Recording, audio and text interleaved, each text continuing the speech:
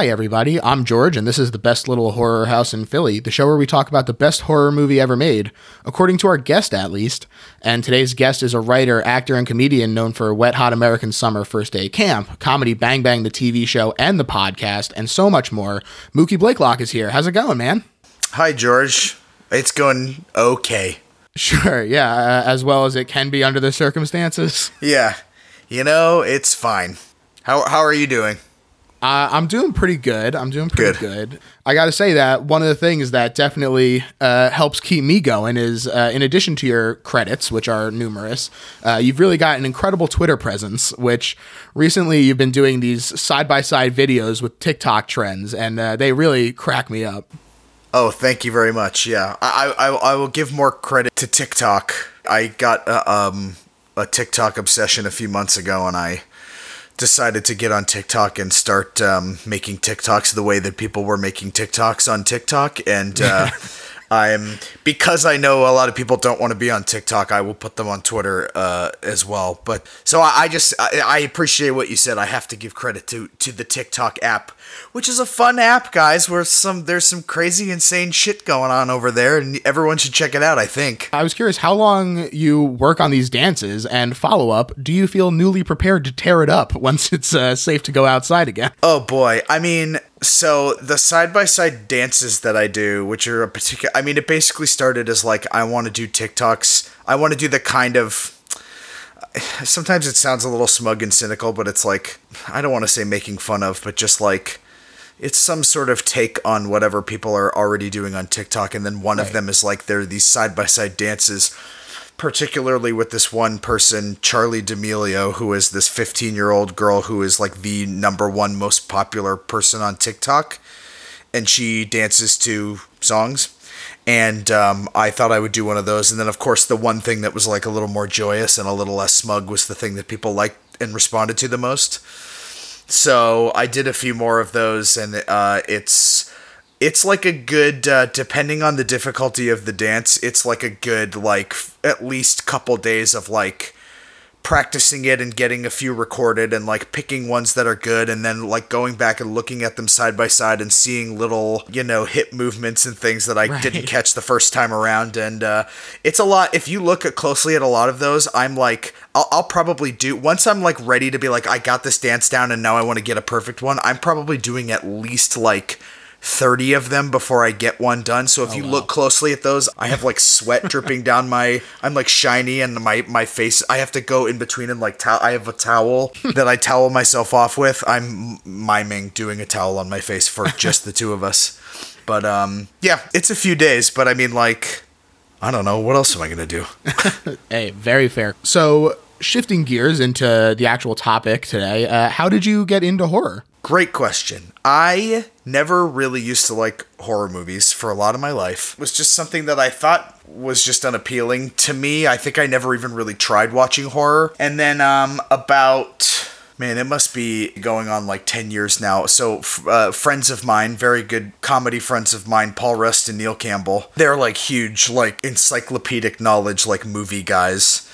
And they love horror movies, and they do this thing every year with our friends called the Halloween Horror Fest. It's usually the Saturday before Halloween, and we'll do basically a 12-hour marathon of movies starting at around 2 p.m. and ending at around 2 a.m. And they're very specifically curated, where it's usually 6 movies. And the first movie is a children's Halloween movie. So it's The Littlest Witch, or an episode of a Halloween episode of Family Matters or something. Ease you in. Yes, and then they get gradually scarier until the last movie we're watching is the most fucked up Cannibal Holocaust. So it's always and every movie is really fun. So it's the first 3 movies are kind of a little on the milder side, and then the last 3 start to get a little.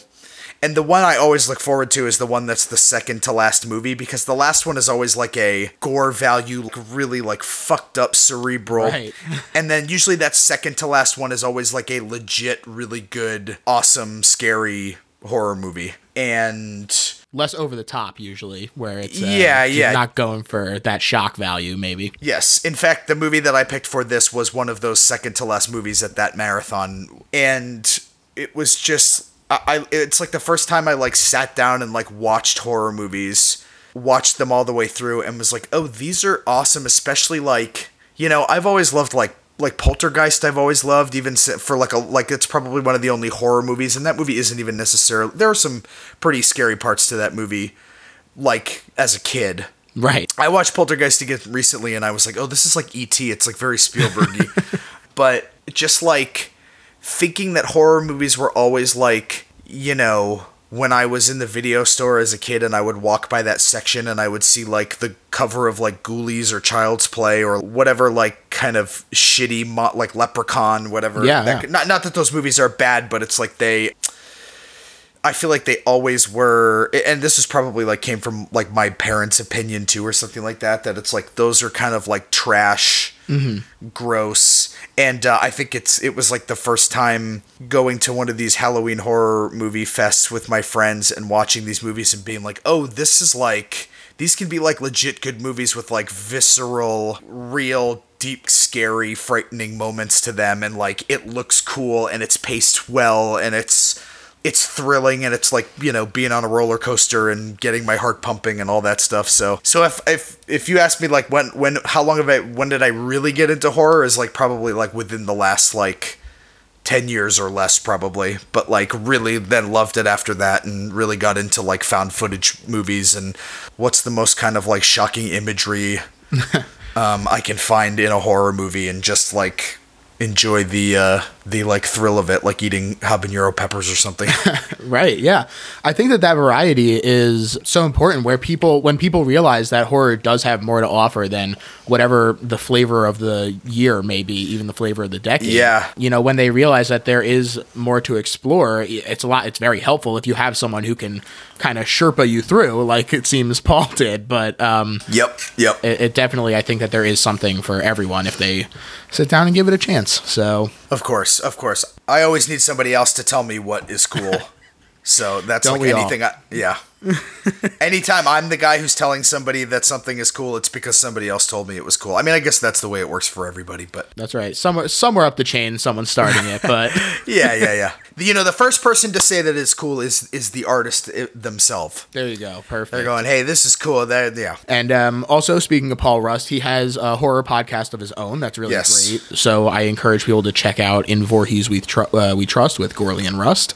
It's really, really great stuff. And he's also, like you said, encyclopedic knowledge, really passionate. So check that out. You said that you started getting really into found footage, and that is the style of movie that we are talking about today. Would you say that that's your favorite subgenre? I do really love found footage horror movies and seek them out. And it like was because of when I watched this movie. I don't know if we can. I'll wait till we'll wait for the reveal. But yeah, I really it's that extra element of like it feeling like it's real, like taking away that sort of, I mean, not all found footage movies, like, but I mean, like, you know, I don't know your opinion on this, but like, I think the Paranormal Activity movies are great. I actually have not seen them. Really? It's one of my blind spots because I don't usually seek out found footage stuff, and in addition to that, paranormal stuff is not really my favorite genre either. So, you know, I've heard great things. My buddy Jerry, who was a guest on the show, raves about the first Paranormal Activity in particular, and talked about how groundbreaking it was in terms of setting up found footage for success. But I think that this movie, which, by the way, we're talking about Wreck from 2007. Yes, no need to beat around the bush anymore. Yes. Okay. This movie, I think, has a similar amount of sway in terms of sort of helping to establish this subgenre. But yeah, so you're a fan of the Paranormal Activity movies as well?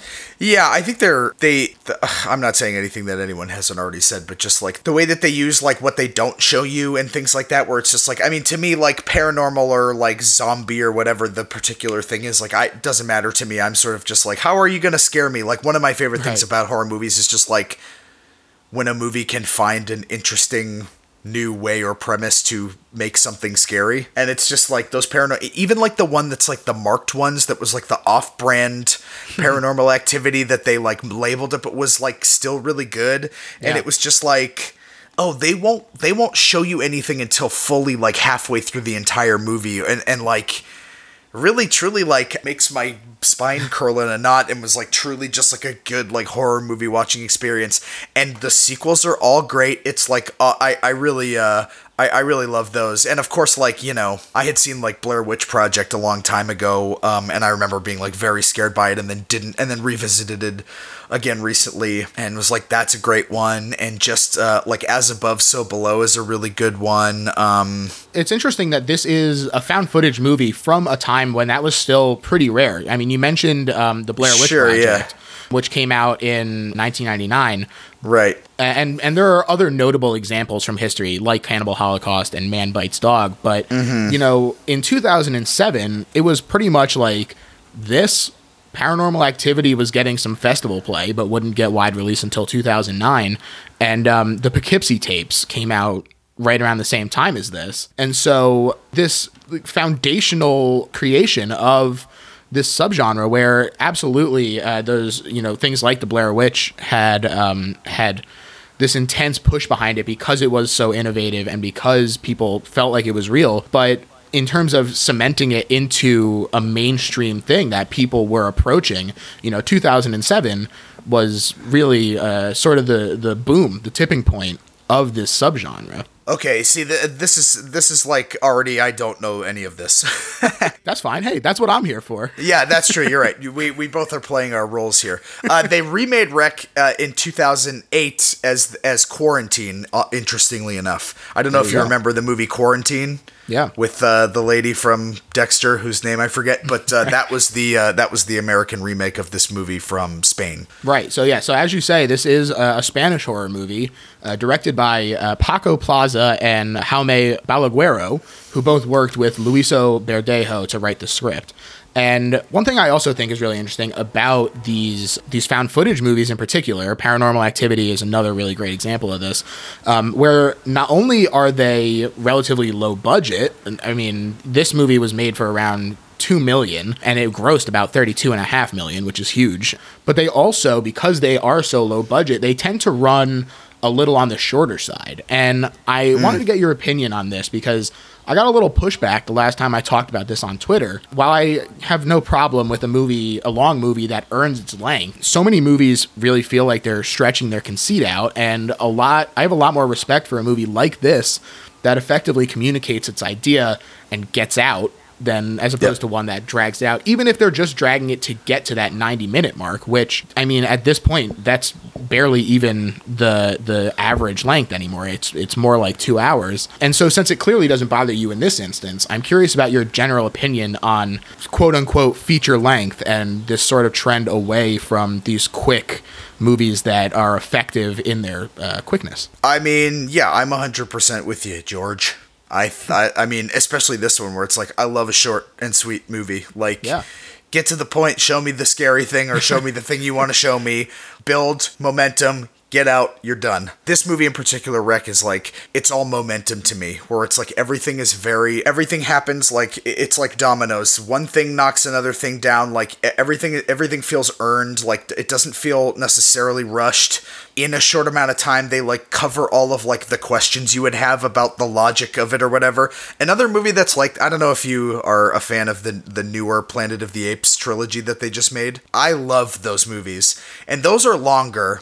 And I didn't love the third one. The third one was my least favorite, but the first two, and they're longer movies too, especially the second one. But like, those movies are all just pure momentum. Like, everything is earned. Everything happens in an exact perfect logical order. Everything makes sense. Everything is explained. Everything is answered. It's like completely like engaging. Like, they don't lose you for a second. That's an example of a longer movie that does that. And I think Rec is like a shorter movie where it's just like, you take me right along for the ride. You already are setting it up in the beginning that I know that like something is going to happen because it's calm and it's normal and it's whatever. And like everything happens for a reason when it's supposed to happen. All the questions are answered. And then by the end of it, you're just like, yeah, okay, I got it. Good. Perfect. Good ride. You took me on the ride, and it was, I literally just watched it like right before. Yeah, I watched it last night and it was great. What did I say? It's 78 minutes. Yeah, it's perfect. Yeah, it's great. Even if they had stretched that movie to 90 minutes, another 12 minutes, like, I don't know what they would have put in other than more talking, or I mean, I suppose they could have put in more scares, but it's just like, I don't know, is there any kind of like spoilers rule on this podcast? No, go for it. Okay. Or just that, like, the movie's about a woman who is a news reporter, and she's on this kind of like puff show called While You Were Sleeping.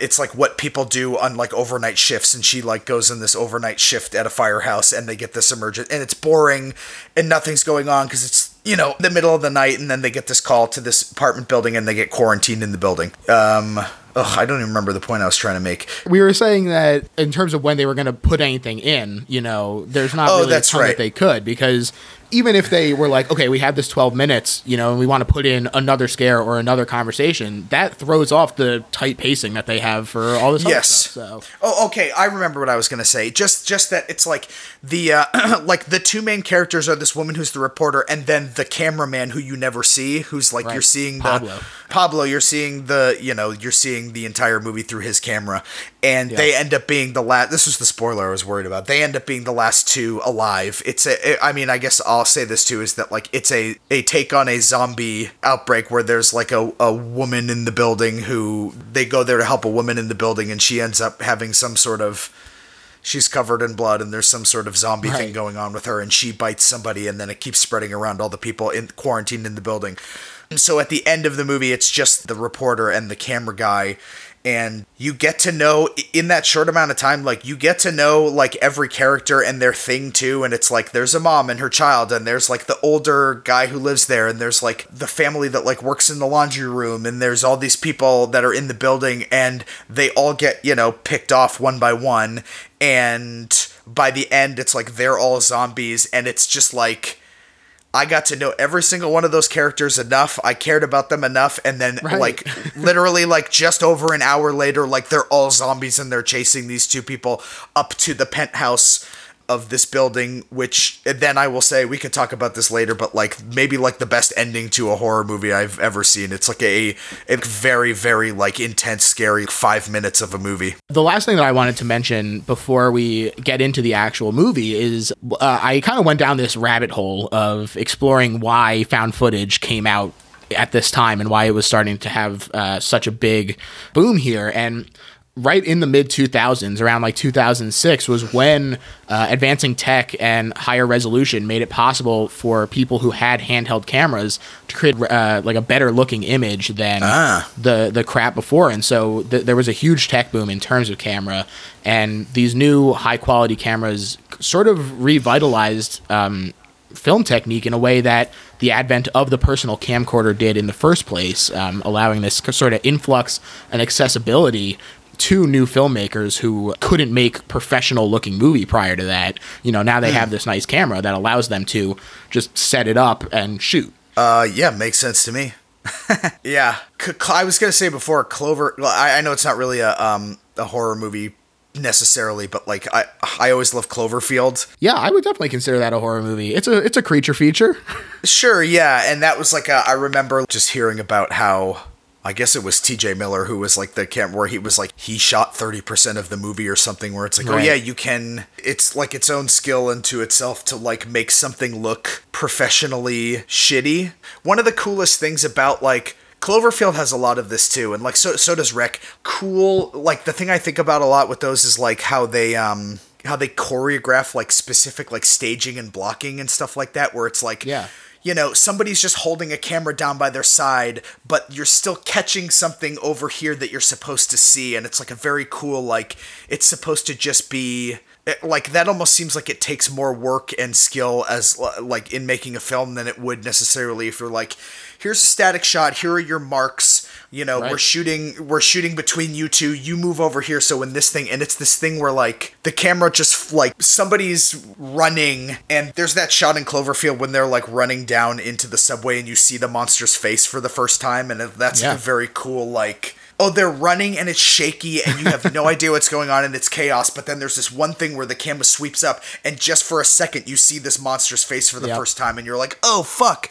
That little glimpse. Yes, it's like a very cool, and there's a lot of that in Rec too, of just like framing and blocking a certain way where like you get to see a thing, and still making it feel like it's like this real footage that was found and that you're just catching this glimpse of this thing by accident. It's like a very cool, that's always like an impressive part of it to me that gets me real nerdy. I love that about this movie. You know, it's like edited to look unedited while still keeping an appropriate pacing. It's remarkable. Like, things will be deliberately out of focus sometimes. She'll do like a scissor gesture, and that's how we'll cut to the next scene. Like, these little things that make it feel like we're seeing the behind the scenes stuff while you know that was directed. Sort of those little touches, I think, are really hard to capture, but when they're done well, you know, it works really well. And I think that part of that comes through so much with this movie because their focus on authenticity is remarkable in this. I mean, you know, they shot on actual locations, so no building sets, which, you know, it feels like a dingy apartment because it is not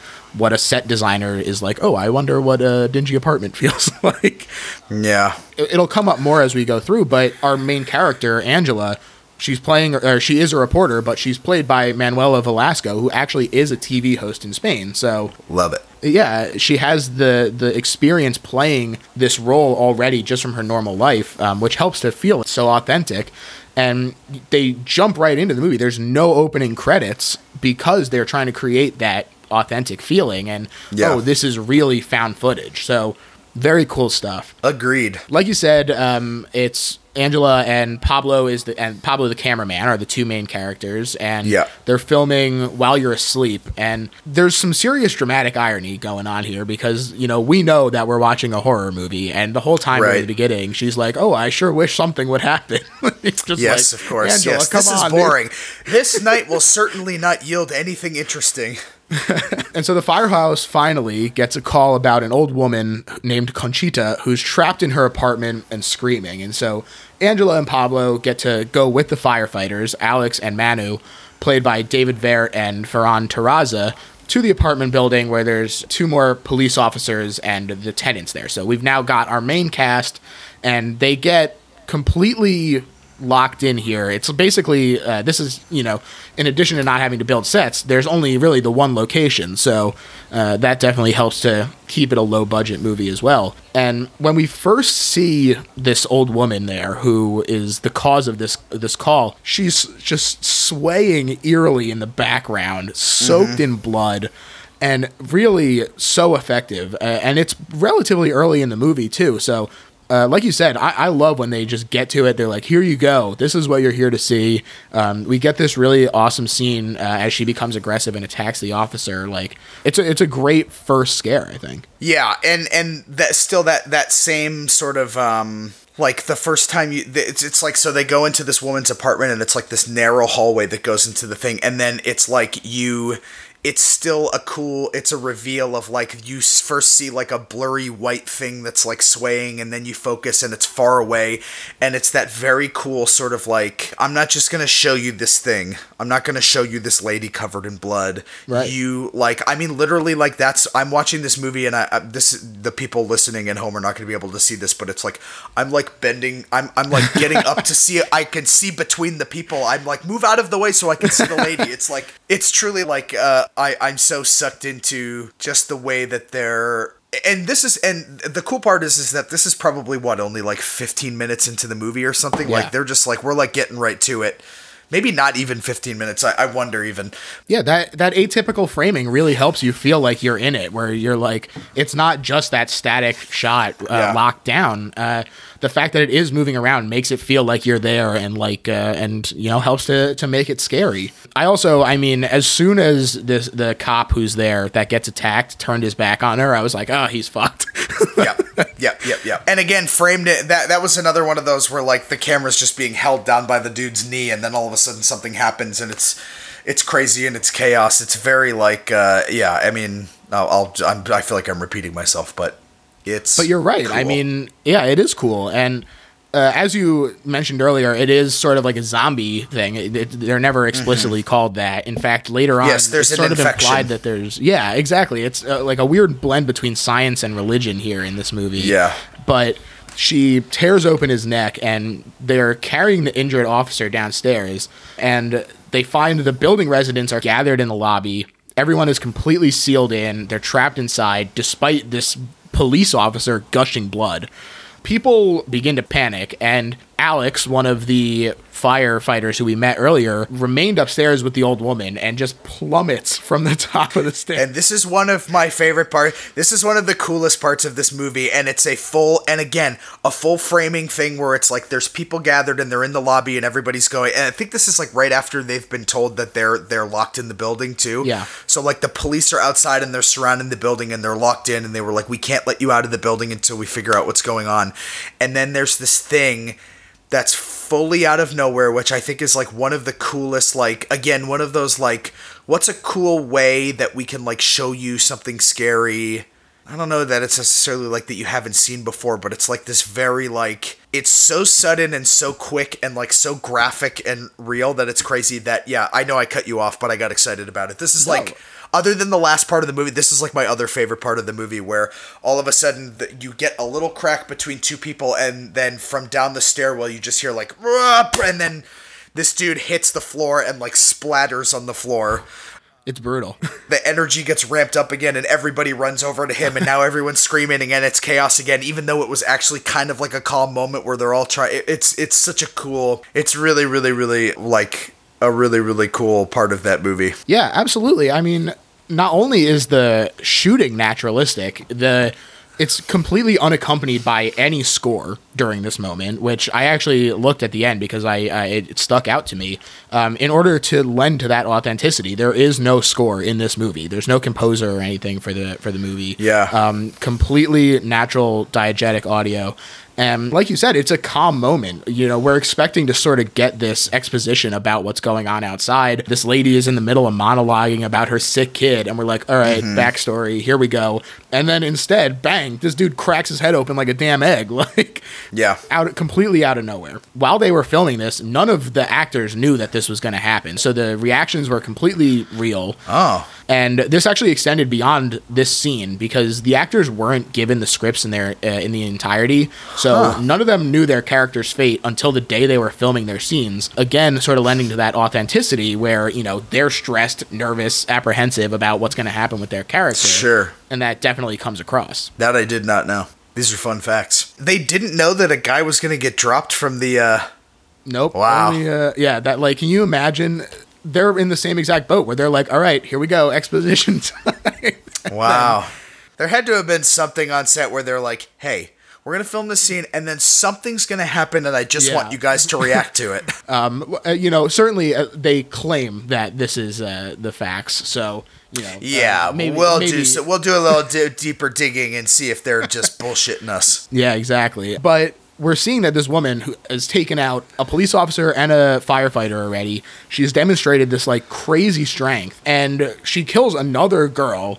And finally, the remaining police officer, Sergio, he just finally has to shoot her. Like, she's caused enough damage. This is a really great scene, too. She's charging at him, and the sound mixing is really awesome with these echoey gunshots ringing out. Feels really impactful. Yeah, there's like a nice little real moment there, too, afterwards, where the guy's like, because it's the police officer and the firefighter, Manu, going like, she was running at me, I had to shoot her. Yeah. And the guy's like, I know, it's okay, I saw it. It's just like this like sort of little calm. They're like, it seems like the first time that they're like taking like a moment to be like, oh fuck, this is crazy. Yeah. This is crazy what is happening to us in this horror movie. And things only get crazier. They discover that the reason they're locked things only get crazier. Folks, from here, you pay for the whole seat, but you think that this moment, a half an hour into the movie, would be the craziest part, but it gets crazier. Yep, this is not the peak. We find out that the reason they're locked in is because the police are following BNC protocols, which stands for biological, nuclear, or chemical threats. Very ominous. Plus, on top of that, they're completely isolated with no cell phone service, TV, radios, no communication with the outside world at all. And so now that they fooled us prior, we finally get a little bit of time to settle down, meet the rest of the characters. They do this, I think, in a really fun way where it makes sense with the story, where Angela starts interviewing the residents to kind of get their take, and we learn about them this way, including vain and racist old man, rattled nuclear family, and but most importantly, we meet Jennifer, the aforementioned sick little girl. supposedly has tonsillitis. She says that her dog Max is at the vet because he's sick as well. And her mother, Marie Carmen, is interviewed next. And I just thought that this actor was very funny, where she's like, I'm going to sue. I'm definitely going to sue. And it's like, who are you going to sue, lady? Yeah, a real Karen. Yes, exactly. The original movie is Karen. ahead of its time. What would be the Spanish name for Karen? We'll look it up. Yeah, exactly. We'll edit that in. It'll sound perfect. Great. The Spanish name for Karen is... Edit point here. Okay. Right. Okay. We're back. Perfect. So a health inspector in a hazmat suit arrives, and he attempts to treat the injured. But these people who are already like missing pieces of their neck and everything, they get aggressive to the point that's obviously bonkers for these people who are on death's door mere moments ago. Sure. It's another great scare as he's trying to explain a little bit like what's happening, and the glass door like just starts to crack as they're pounding on it. It's good stuff. It's a good movie, man. Yeah, is that I'm trying to remember. I'm like forgetting this part. I literally just watched this movie. Like I ended watching it an hour ago. It's like right before they lock them in the textile warehouse. Right. Okay, yes. And so the injured are locked in the textile warehouse. And the health inspector explains basically that they're infected with this virus similar to rabies, and that the disease was tracked here because it was a dog in the apartment building that went to the vet. They realize it must be Max. Yes, indeed. And there's a really good tense moment here as the residents kind of turn on Marie Carmen immediately. And she's freaking out. Oh, no, it's tonsillitis. And as they're all turning on her, Jennifer turns to her mother and just vomits blood on her face and just flees. Yeah. Shocking. Yes, just scatters away with that cool like child zombie sound that they that like screeching. Yeah, it's good. It's really good. It's interesting that there is no score in this, but the sound mixing, because there is no score, has to kind of pull so much more duty, and it does a really great job. Oh yeah, it's great. They're like, no, you can't go after her. She's infected. Yeah, but she's dead already, basically. Yes. And it's just like that. This always gets me like very hard when it's like a like mother or father like with the love of their child and like them being in any movie in any genre of just like that always hits me hard of just like parents lose children or like like not being able to. It's like Dumbo when Dumbo can't see his mom, that kind of thing. Right. It's just like ooh, sure, that always hits me real hard. Yeah. Well, and so it's funny too because she's like, oh no, my daughter, like we need to go after her. And Sergio and Manu and Pablo head up after this girl and they find her. And let's just say she has degraded quickly. That's the one thing in this movie that I'm like, she had already, like basically it's, from the beginning, you kind of start to suspect that's like, oh, she's already been bitten. And maybe it's like, I don't know, it affects children slower or something like that. But it's like, these people immediately get bitten, and then, like, moments later, they're, like, up and they're zombies. And this girl is just always sort of like, I have tonsillitis, and, like, her lips are a little blue, and she has a little, like, sore on her mouth. You start to go like, oh, she got bit. She's fucking, she's dead. And then all of a sudden she like kicks into zombie mode when everyone looks at her and goes, did she get bit by the dog? And then she goes, Rah! And runs away. And then they run up after her. And then she's fully like a zombie with like blood on her mouth and coming out of her eyes and stuff. It's very like quick. Pustules, fucked up eyes, and super creepy. She's just standing there with the spotlight from the camera on it. Yes. It's a nice little like little kid looking ominous horror movie very creepy, moment thing, like a nice classic little kid staring dead-eyed forward. Yeah, and then I mean she comes at the cop like a damn howler monkey. He gets bit immediately as he's holding her back. He tells the others to leave him because he realizes he's been bit. And this is kind of an interesting character moment because the whole time he's sort of been the antagonist, just in terms of telling people what they can and can't do, telling them to stop recording and stuff. And he does have this moment here of genuine sacrifice. General So's chicken. He has this moment of General So's chicken, protects them with it. But I just think it's a really great character moment to make sure that, these characters, even though we don't get to spend an insane amount of time with any of them, they don't feel one-dimensional because, they're complicated like this. They're not just a bad guy. And they squeeze that all in in a short amount of time, which is like, Right. I mean, I already said this, but like is very cool and like worth it. It always feels to me like, I guess back on the point of the length of the movie or whatever, but it's just like, it always feels like you just have to do enough to make me understand and then don't worry about doing any other work. Yeah, I mean, over-explaining is as bad as under-explaining. So. Yes. And as they run, leaving Sergio there to stop this little girl, the old lady jumps out at them again and truly scared the shit out of me. Yeah, that's a good one. And Manu and Pablo find the remaining residents running upstairs as the people from within the warehouse broke down the door. Marie Carmen is, like you said, she's still there, like cuffed to the stairs like bait. Yeah. Really great stuff, and it does give them time to get away, but it is sort of this, like, how long do we spend trying to get her out even? Like, Right. And it works really well here, where Angela and Pablo and Manu, they're hunting this key, and the key is supposed to let them exit the building through a large drain in the basement that connects to the sewers, but they're messing with like the mailboxes down in this main room where Marie Carmen is, and she had been collapsed in like a bloody pile on the floor there. Right. And they're like messing with the mailboxes, and then they turn back around and she's up and standing and staring at them. And Yep.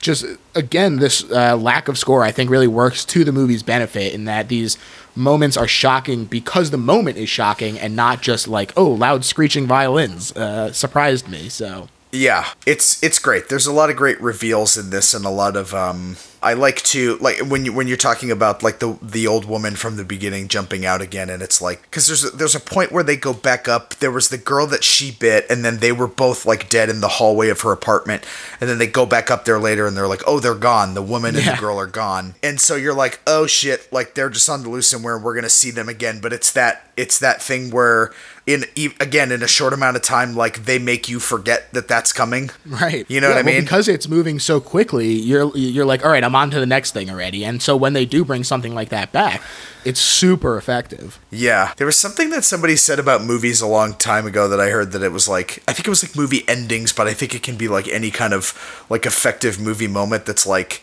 it's like, you don't see it coming, but it makes perfect sense. Kind of thing, where it's like, and you go, of course it would be that person that comes back, or that person, and I feel like there's a good amount of that in that movie where you're like, oh right, that person, or like, oh of course this is what happened. I mean, it all falls into like the sort of like the logic timeline that they put into this movie, where you're just like, yep, okay, that was that, and you told me that earlier, and that's coming. It's all you know. I mean, I'm for like, you know, abstract filmmaking too, but like sometimes I love it when you just like let me put the puzzle pieces together for myself and feel smart and just go like, oh, that's because they said that before. And yeah, well, I agree, but I think that some of that more vague filmmaking, it's good when it's deliberate, but when I feel like a lot of times people are like, oh, it's a horror movie, there doesn't need to be logic, and I don't agree with that. I think that the more... Oh yeah, I hate when there's not. Right. You have to establish the rules and then follow them, and it's only by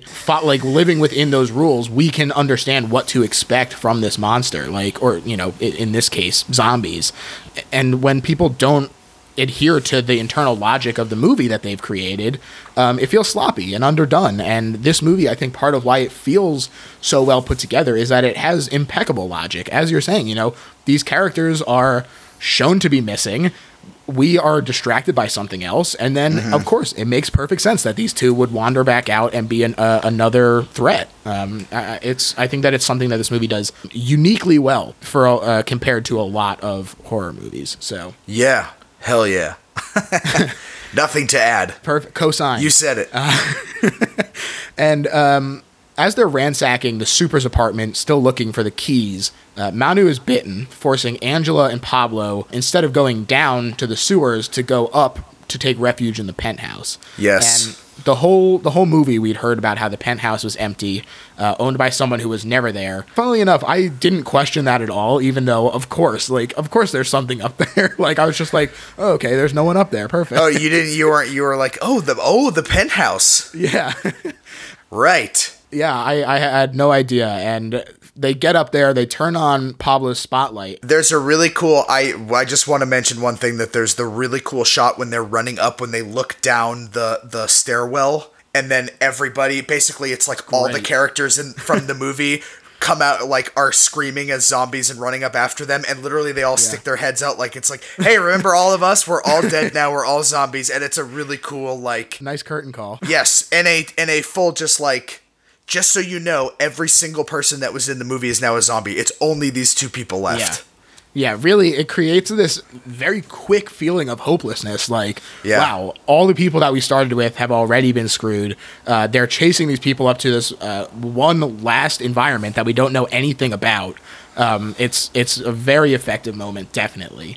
And when they finally do get up to this penthouse, they turn on Pablo's spotlight and find the walls just covered in notes, pictures, crucifixes. There's beakers and shit. Like, it's creepy as hell. It's a really scary looking penthouse. And they discover a tape recorder there that explains that the penthouse owner was a Vatican agent named Alberta. He was supposed to isolate this enzyme that was in a young Portuguese girl that was named Tristana, whose symptoms were like, they thought it was a demonic possession, basically. Right. And so they were like, we need to prove that this isn't a demon, so figure out what's causing this and get back to us. But as this guy tries to treat this little girl who was supposedly possessed, the enzyme mutated and became contagious. So basically he said, fuck this, I'm out of here. Locked her in the penthouse. Yeah.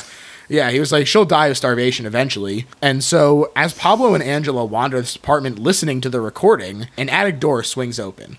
Yes. Which, really great moment. Again, very classic sort of, like, you feel like you're in a haunted house when like, this door swings open. And it's this great tension because they need to see if there's an exit.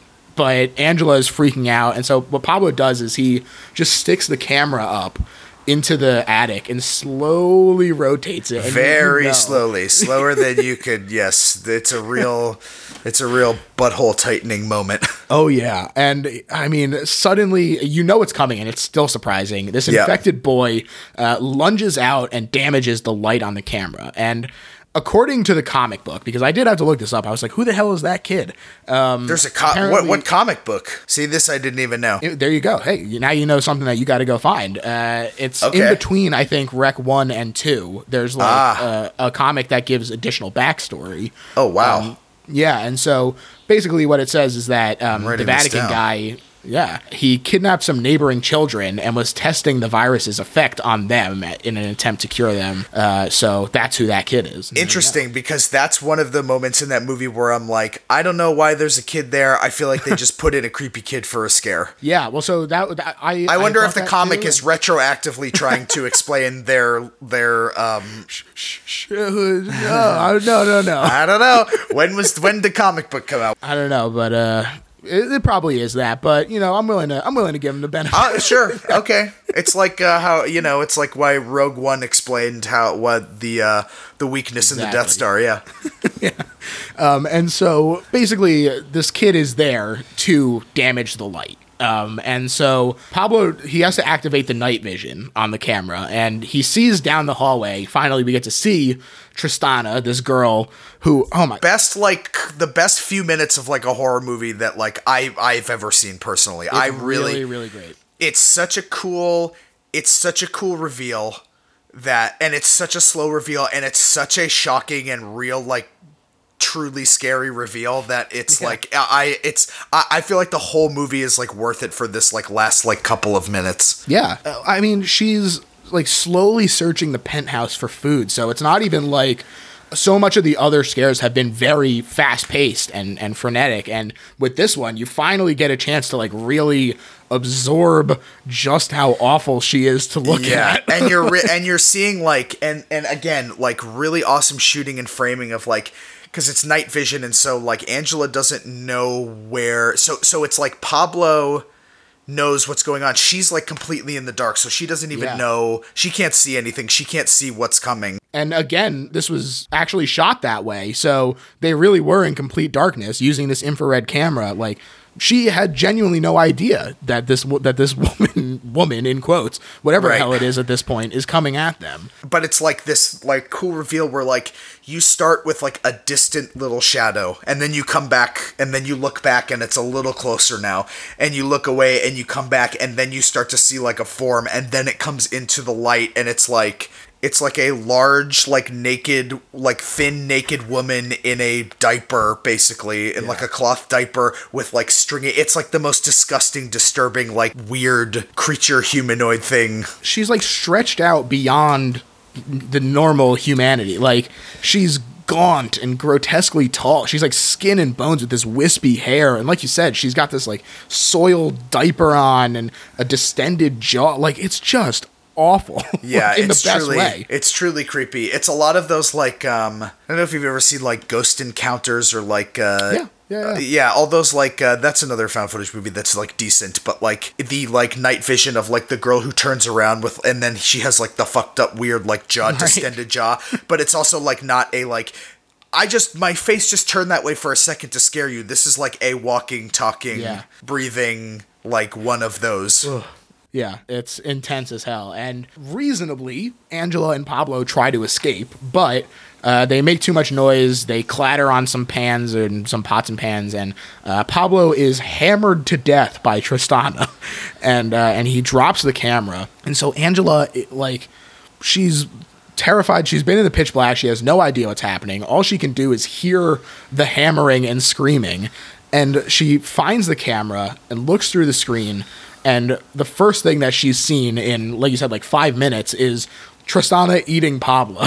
So she panics, trips, and drops the camera. And like you said, this is like one of the best endings. Do you want to walk us through it and tell us like why it's so just awesome? Sure. Yeah, so I'm trying to remember the details of everything, but it's like she tries to run away. It's them sneaking past her. I'll back up a minute. It's them trying to sneak past her, and then they knock something over, and she turns around and basically like starts freaking out like she's like a feral animal or something like that, which she basically is.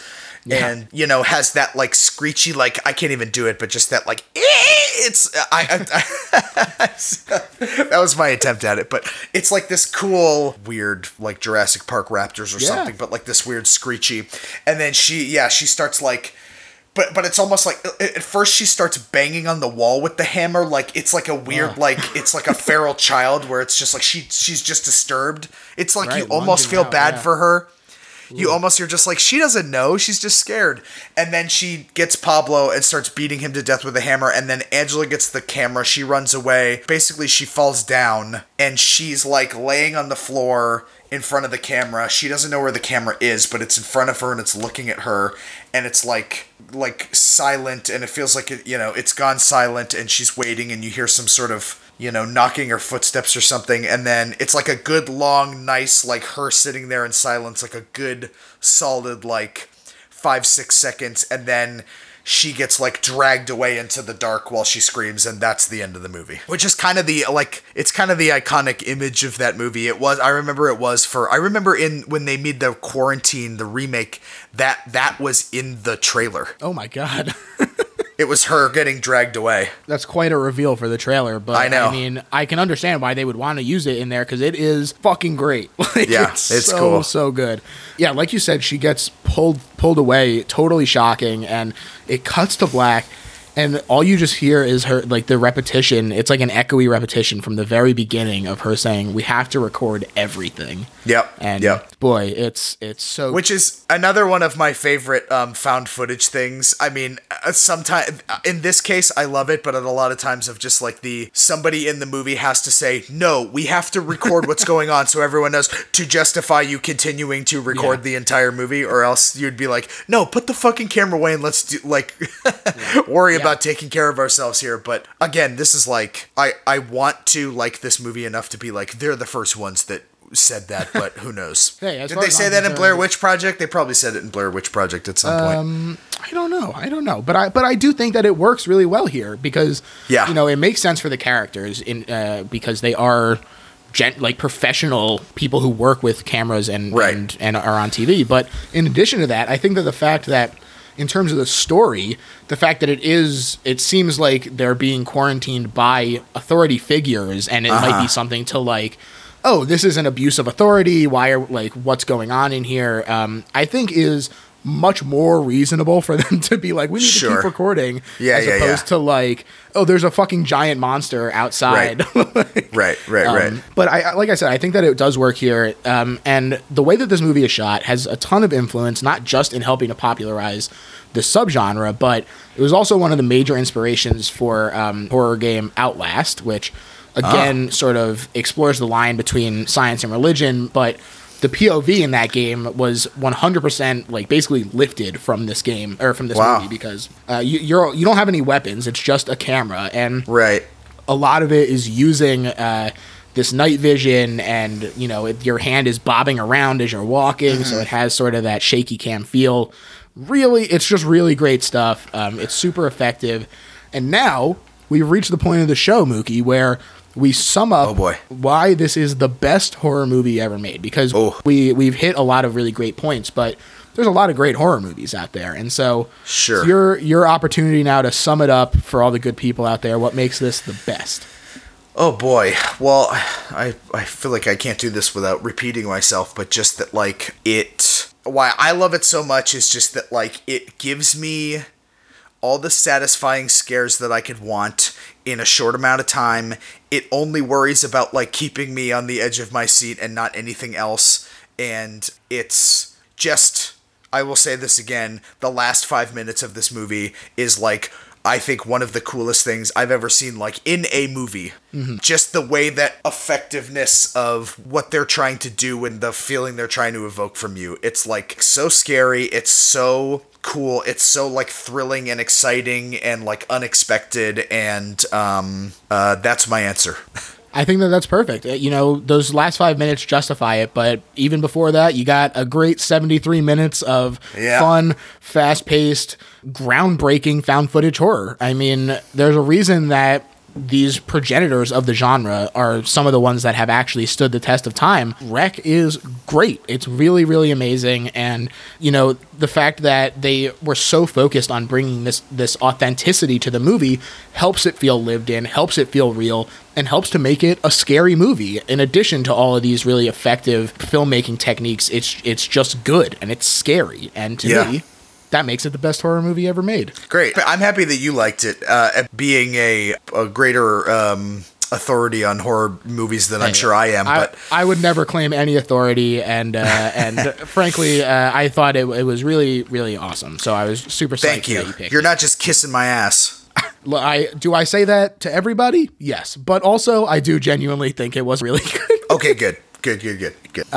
So great. So we've gone through that. That's why it's the best. Do you want to tell the people where they can reach out to you, find you on TikTok? Definitely, you want to shout out your username and stuff on there. I would say I'm Lil Mookie B, LILMOOKIEB on TikTok and Twitter. So if you don't want TikTok, I do post them on Twitter, and they're both fun places, and they're also both nightmare places to see my content.